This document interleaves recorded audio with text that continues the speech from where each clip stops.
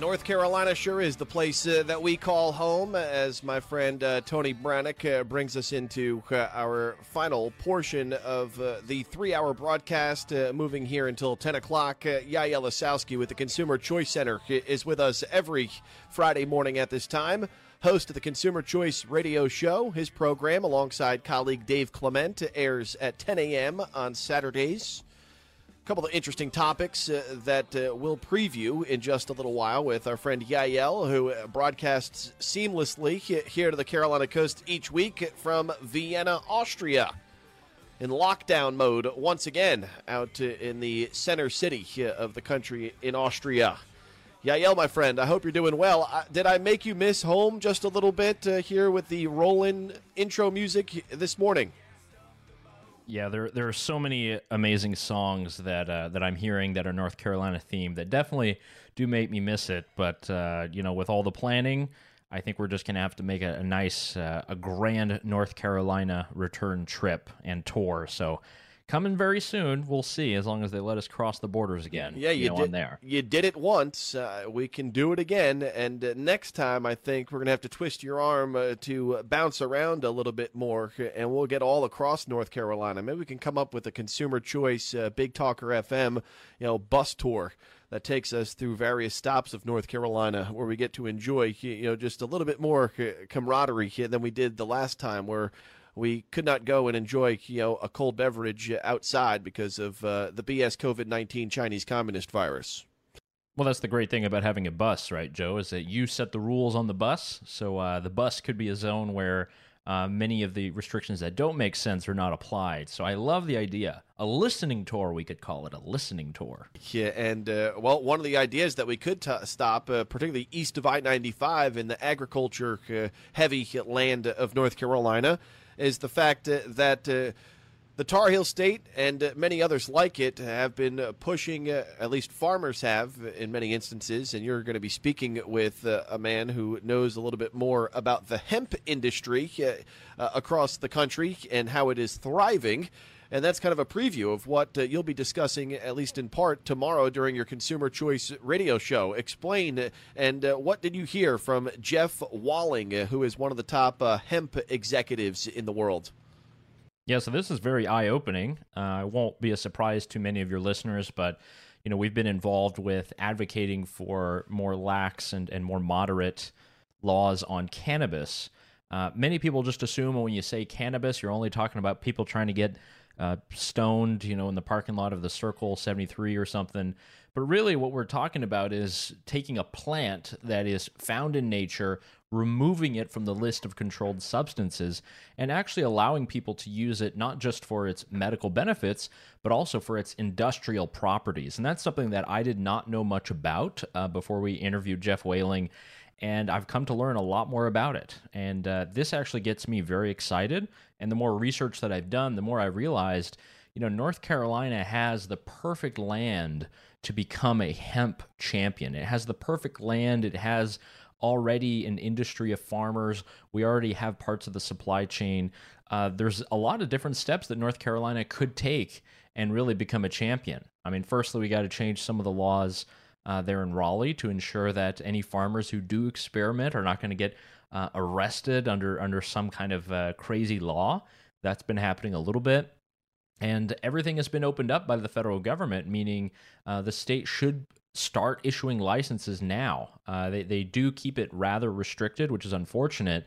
But if you just look at the hemp plant, if you look at cannabis and hemp, this is something that'll be used for everything from your homes and building materials. I mean, imagine the Cape Fear Home Builders Association using hemp, and they're the premier company that's got all the stuff. Imagine all the construction industry, particularly in the eastern part of North Carolina, being able to use hemp, saving money, not having to rely on Chinese imported steel. I mean, there's, I guess, I was just taken aback as to how much this stuff has evolved, and it's not just the beautiful cannabis leaf that we see on those beautiful CBD beverages that Joe likes to chug down, but it's actually a great industrial product that we can use in our everyday life.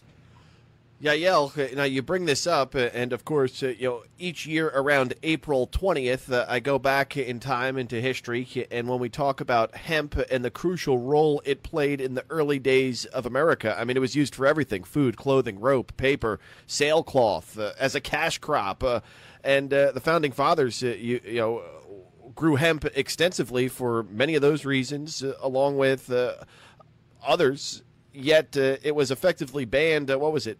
Pre-World War I, 1939, or pre-World War II, rather, 1939, because of a smear campaign. And there are a lot of conspiracy theorists out there that talk about how big corporations and big business was the reason why hemp, the magical plant, was banned. So many of these other corporations could enjoy the fruits of consumption across our country. Is that a conspiracy theory that is widely spread, or is there something maybe to that as far as the origins as to why this plant was banned because of special interests, even in the early 1900s, ruining the fabric of our nation? Well, Joe, there are conspiracy theories and there's public relations. I think there definitely was a case that Mr. Dupont of the DuPont Company and William Randolph Hearst, who owned the large chain of Hearst newspapers and cinemas, it is very true that they put together a coordinated effort to really try and make hemp and the broader cannabis plant, just really make it an enemy of the people, if we could use that term, and really to make it demonized in the eyes of ordinary Americans. I mean, it started, and it's really just because of the plant and how complex it is. And it is true that you can extract THC from most parts of it, but then again, hemp, this is the portion of the plant that's going to have less than 0.03% of any kind of THC, anything that's going to maybe inhibit you. So it really started from the beginning. There's a lot more research and a couple documentaries you could probably look at. It is definitely true, but this is what lobbying and government is all about. That's why we need to have good lobbyists that actually understand that there's a need for many products, and that the sole role of government should be to champion every type of innovation and every type of entrepreneur, and not necessarily just to legislate for one side or another. That's kind of what we're seeing when we have a lot of these modern day lawsuits. I'm seeing this just as a modern iteration of what has been happening over the many years, and certainly when it came to the hemp plant. Again, there's very rich literature on that. We can get into that at some other time, but I really do think that in North Carolina, because of the experience in growing tobacco, because of the good amount of sun compared to Austria, at least, that we have in North Carolina, there actually is a really good base to start a kind of hemp industry in our state. And I would really hope to see that happen. The interview that we have with Jeff Whaling will be on Consumer Choice Radio. I learned so much from there. And, he's one of the main businessmen leading this revolution. So, yeah, we're looking forward to that. Yeah, I think a long time coming and starting to gain some traction outside of the legalization or even the decriminalization of marijuana possession, of course, that contains the chemical that gets you high. The benefits of hemp across various platforms, of course, it would create vast competition through a number of industries if we were to embrace it like our founding fathers did many, many moons ago, when there might have not been all of the different types of products that do everyday things the way hemp did for people a long, long time ago. And you mentioned William Randolph Hearst. If you ever get to California, Central California in the Central Valley, Hearst Castle on just off Highway 1 there, which is the most scenic route, I think, of all of the country as far as beauty goes, natural beauty. Hearst Castle is a place to go visit, as I did many years ago. Cool spot. Yael, among other things that are up for discussion this week, of course, President Trump, for better or worse, looks like he's going to be on the outside looking in come the middle of next month. But as we kind of look back at the last 4 years that were, from a consumer standpoint, and that is what you focus on, consumer choice, where does President Trump stack up in some of the things that he did to either promote or take away from the choices we have as Americans? I think many people would be very disappointed to hear that actually the Trump era for consumer choice was pretty good. There was a lot of significant improvements. Some things did decline, but if we're looking at things that did improve, I mean, look at it. We had the repeal of net neutrality. We had repeal of this terrible law that I've been talking to you about forever, Joe. The idea that you can just take all of the innovativeness of the internet and regulate it like it's some phone monopoly. There's just a terrible idea, a terrible notion of the Obama administration. Thankfully, Trump and Ajit Pai over there at the FCC were able to get rid of that. And then also just thinking about, small changes that they were able to make in the tax code. I mean, just think of the stock markets, the amount of disposable income that people had now to buy what they wanted. But I do think there are some areas where Trump fell short and could have done a lot more. We could have had a lot more competition in healthcare. We could have had much more of an embrace of alternative models of delivery like direct primary care or concierge medicine. There's definitely a lot more that could have been done when it comes to trade. I think in a freer direction, less tariffs, more free trade to help reduce prices for everyone. And related to hemp, I think Trump could have really solidified his reputation had he signed a bill to legalize cannabis in our country. I think that was a missed opportunity, something that he definitely could have done, should have done, and maybe he'll go back and regret it because that's something that inevitably Joe Biden or Kamala Harris are going to do in this administration. So that's it's kind of a share of what could have been with President Trump. But regardless, overall, when it comes to consumers and their wallets, apart from the terrible pandemic in front of us, the Trump era wasn't too bad. That's not talking about his attitude. That's not talking about what he's tweeting. It's not talking about anything else. It's talking about the administration. It's talking about how government was run the last couple of years. Taxes were lowered. People had more disposable income. You had less unemployment. I think overall that was a very good thing. So I don't know if people will recognize that or they're going to focus on the personality, but it's something that we do have to be frank and honest about. Two quick things on that. When we talk about healthcare, he, of course, yields a ton of power from the bully pulpit as the top executive in the country. But Congress, of course, would need to move forward with a lot of these different things. And Democrats want to move more towards socialized medicine and maybe even a single care payer type of system.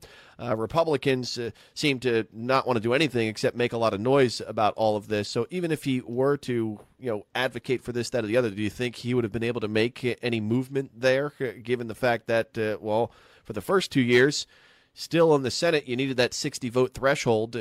Do you think if he was able to at least come out with a better detailed plan on how we can get away from what is healthcare now to what it should be and could be, would he make any impact on that front? Or was that just a losing battle either way and didn't want to fall on that type of sword?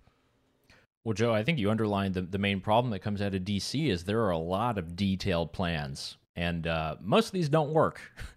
So I would have been very skeptical of a large overhaul of basically anything. I think in our modern era and the way the government works and the number of representatives, we're not really going to have any overhaul of anything. And that's sad because we have a lot of debt, we have a lot of deficits, we do have a lot of issues around the country. But do I think he would have been able to do anything, very large, big scale? No. But then again, the president does have a lot of power in certain areas, certainly with executive orders. And surely when it comes to how regulations are enforced, that's a power that, a lot of people are able to understand a little bit with some things he did on immigration. But really, the president does have a lot of discretion when it comes to how laws are enforced. If we remember the Obama administration, they stopped going after many non-criminal, especially drug-related offenses for a little while, and that was at the discretion of the president and many executive agencies. That's something that Trump could have done very well. You can always enforce more competition. I think that's really easy to do. But it is true, you would not have had a large-scale plan. Not that there was any plan, and that's really unfortunate. I know Paul Ryan had talked early on about some kind of great, free market-focused healthcare reform that could be introduced. And it's not about introducing an entirely new system. It's all about just increasing competition and allowing more people to enter the marketplace and for us as consumers to have lower prices. That's really all you need. You don't need to have a grandiose plan. You don't need to have it, brought down from the angels. It's just something that's very simple, something that all of us can understand, more competition, more ability to compete, lower prices for all of us, and more choice. It works with computers. It works with all technology. It works with our jobs and everything we do. I don't understand why we cannot take that same principle and apply it to healthcare in our country. Well, a lot of politicians with folks who have their hands in their pockets, meaning the lobbyists who are very powerful and influential in Washington, D.C., of course, have the ears of our elected officials, which, in my estimation, is one of the biggest reasons why we don't move forward on many issues. Too many people are going to lose out and lose a piece of their cut if, in fact, we move more towards a consumer-based and friendly and competition-based system when we talk about healthcare or many other topics that face our society in relation to the influence government has over them. And also on the trade thing, for many, many years, North Carolina, saw it as many of their manufacturing plants were uprooted and taken overseas and elsewhere. Many people, of course, even those same people who advocate for free and fair trade, say, we've been getting stuck to for too long, and maybe this was one way by implementing tariffs. Not that it created more free trade or anything, but it did rework some deals when we talk about fair trade with Mexico, Canada, and elsewhere, where trade has become more freely, maybe not China, for instance, but for those free market folks that kind of get caught in the rock and the hard place there, they advocate for free, fair trade. Hasn't necessarily been free and fair for a long time, so tariffs was one way the president, at least in his eyes, saw we could level the playing field. As a person who advocates for consumer choice, of course, that's not the way you would have moved. But with that said, what would be the ultimate consumer choice, fair, free trade deal that would have brought China to the table, among others that have been sticking to us for decades? Wow, Joe, with the punch to the gut. I think really in this, the best free trade agreement that you can have is one in which there's nothing written on paper that enforces any, different relationship than you or I if we were to trade in Wilmington and I lived in New Bern, North Carolina. I think we complicate things whenever we have free trade deals. They're obviously necessary in today's age because you have different questions about standing and jurisdiction and future lawsuits and environmental regulation. But I think the simpler is always going to be the better solution. It's something that defined things between Canada, Mexico, and the United States for many years under NAFTA.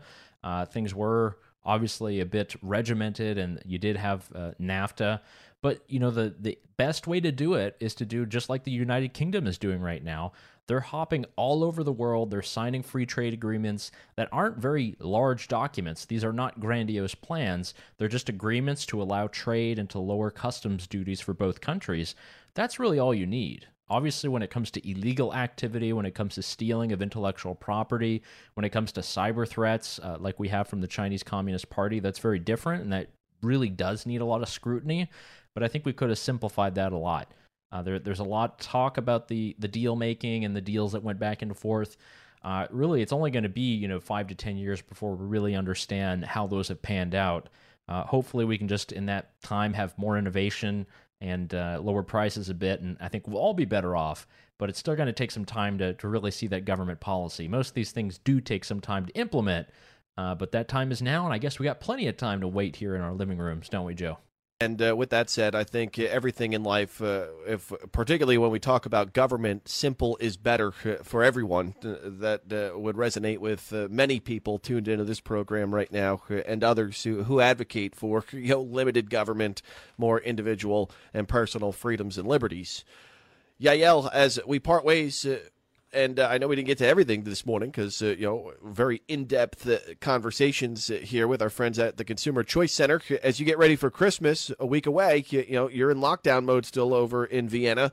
What's on the menu? What is up for the Asowski family as you move into a Christmas time? What is this? Will be your third Christmas with your little daughter? No, this is just the second one with her, but. I guess, give a little bit of insight for the listeners, Joe, as we close here. Here, they don't have Santa Claus. Here, it's the baby Jesus who brings the presents. Nothing better than So the that. baby Jesus, the Christkind, will be bringing the presents on the evening of the 24th. So we'll be celebrating that, but we'll also bring in Santa Claus. We're going to have a nice little multi-culti celebration here. So Santa Claus will be there. The baby Jesus will be bringing the gifts, decorating the tree, and then we're going to be smoking some fish for the 25th. Well, as Governor Cuomo, because I got a meme just the other day from our Emmy Award-winning governor of the state of New York, because Italians, as they call them down here, Italians have a big feast of fish. In fact, 7 dishes of fish on Christmas Eve. But through executive order, Governor Cuomo said that we can only have 3 dishes this year, not the 7 fishes during our annual feast on Christmas Eve. So if you were to pick 3 fish that you would be frying up or smoking or cooking, this Christmas time, what would they be? Whoa, I'm going to get some salmon. I'm going to get some nice trout if I can. And then, for my last one, I'm just going to have to be North Carolina, South Carolina pride and get me some catfish. No doubt. Some fried catfish. That would be an interesting one to bring to the Catanacci table on Christmas Eve. That would be coming out of nowhere, actually. Yeah, have a Merry Christmas, my friend, and we'll catch up in the new year. Thanks so much for all you do and the support that you give us here at The Big Talker. Thank you very much, Joe. Merry Christmas to you and all the listeners. Great to have Yael Lasowski in the Consumer Choice Center a part of the program. Tomorrow morning, he and Dave Clement will be on the air at 10 o'clock in the a.m. right here on the Big Talker FM as part of their Consumer Choice radio program.